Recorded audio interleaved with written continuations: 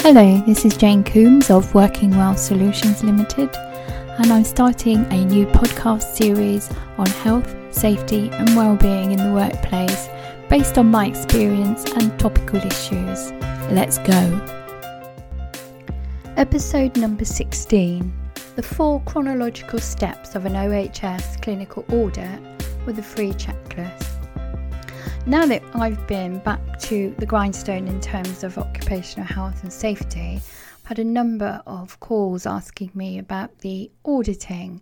I do have a auditing blog on my website www.workingwellsolutions already, but this was really from people who primarily wanted to start working towards a CQOS accreditation, that's Safe, Effective, Quality Occupational Health Services, and audit is very much part of that, but they didn't really understand where to start and how much effort they should put into it. Podcast is going to take you through the 4 main steps of doing a clinical audit using the system advocated by the Health and Safety Executive, which is first you make the plan, then you do it, then you check you've done it right and you've checked the outcome, and if there's any issues on reflection or any findings, then you then act. So those are the 4 steps I'll be going through today. I'll be using clinical notes audit to illustrate the answers I'm giving, so I hope that's helpful, because as part of this podcast, I'll also be giving you a checklist that you can download and adapt as you see necessary to do your own audit. You can also modify it and use it for the next audible practice that you'll be doing. It's a good template to start with, especially if you're not familiar with the steps of audit. So let's start with the first step of plan. So you've got 4 ways of planning the audit or choosing the audit, let's say. So it could be high risk, a practice that's high risk. So that could be in terms of corporate risk, or it could be in terms of human risk, in terms of a health problem or safety problem. It could be because it's a largest part of your workload, so high volume, or it could be that it's high cost, that you have to get experts in to do a particular procedure, in which case you want it done right. Say, for example, hand-arm vibration screening. Or it could be an area of care which you know needs attention. So you know there's issues. So you decide to choose that particular issue as your audit. So first you choose what you're going to audit, and then you have to research what good practice looks like or what is evidence-based, so that you can put that within your policy procedure and then roll it out to your team so that they're able to know what's expected of them. For example, you'd look at data protection rules to make sure you're following all that in the notes that you're taking. And there's a lot of guidance available online through the professional organisations for what this is, and I'll give you some links to that within my show notes. Then you're going to define your own particular standards. So you've researched what's good, what's not good, and you're going to write some standards into your policy. So say, for example, one of your standards would be you will make sure that somebody writes up the notes within 1 day of seeing a patient, client or service user.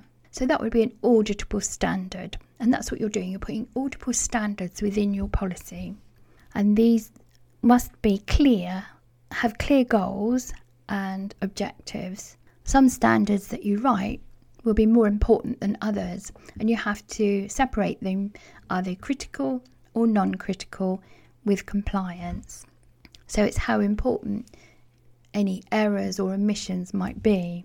Then think about the sample that you need to take in order to make it meaningful.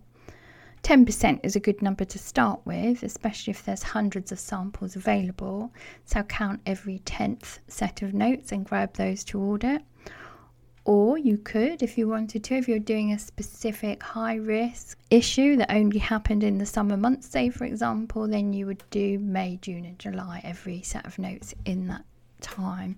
So very much in the planning stage, you're looking at the best value you can get from doing this auditing process. And really, you shouldn't choose which notes to audit. You should use a randomized sample. Otherwise, you could get a bias coming into the findings, and that makes the auditing process inconclusive and not helpful. Finally, choose your auditors. And this can be quite a difficult area. Some people choose to use non-clinical staff to audit clinical staff, and that causes some problems. Other people use external auditors, which make it less subjective.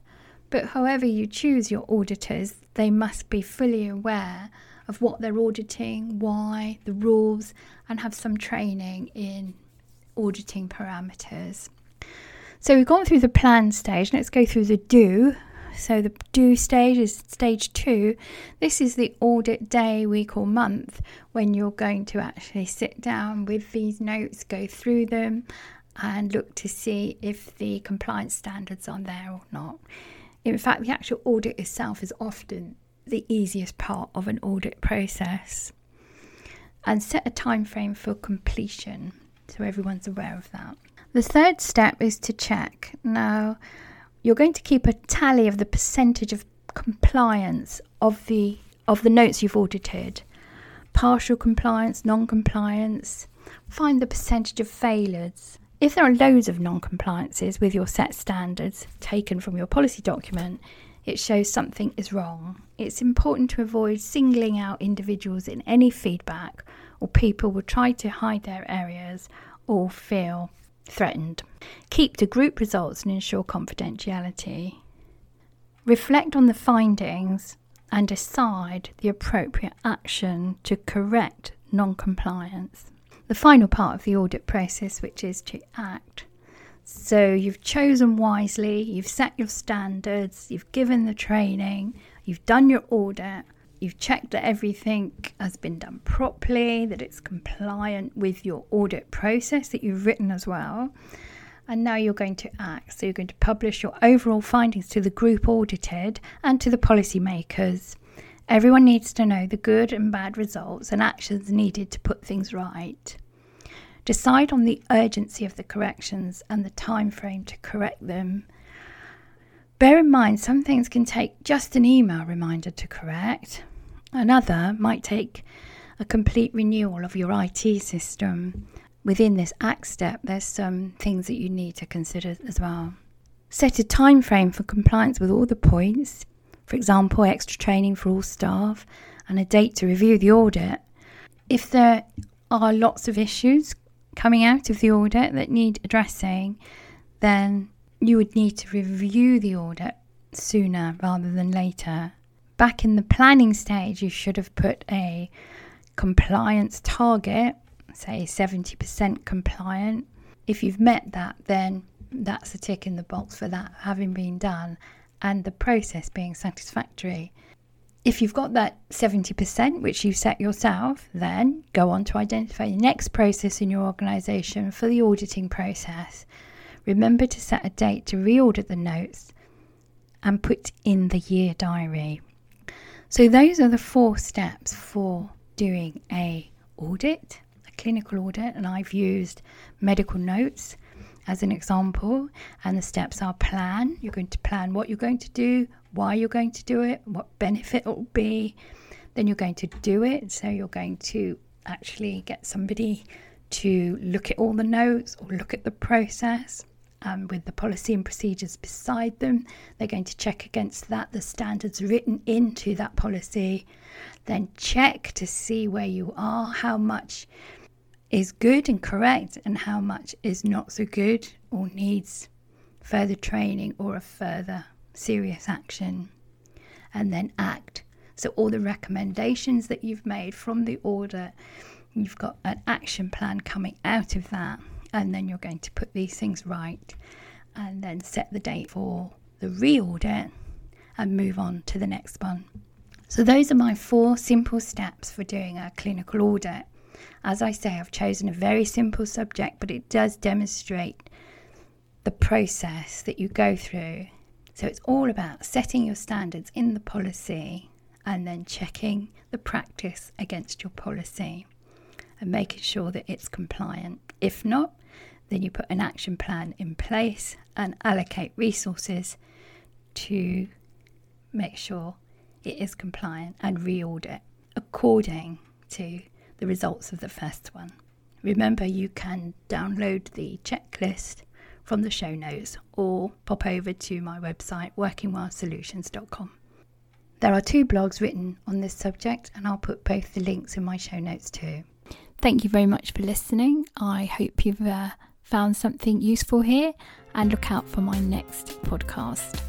Thank you and goodbye.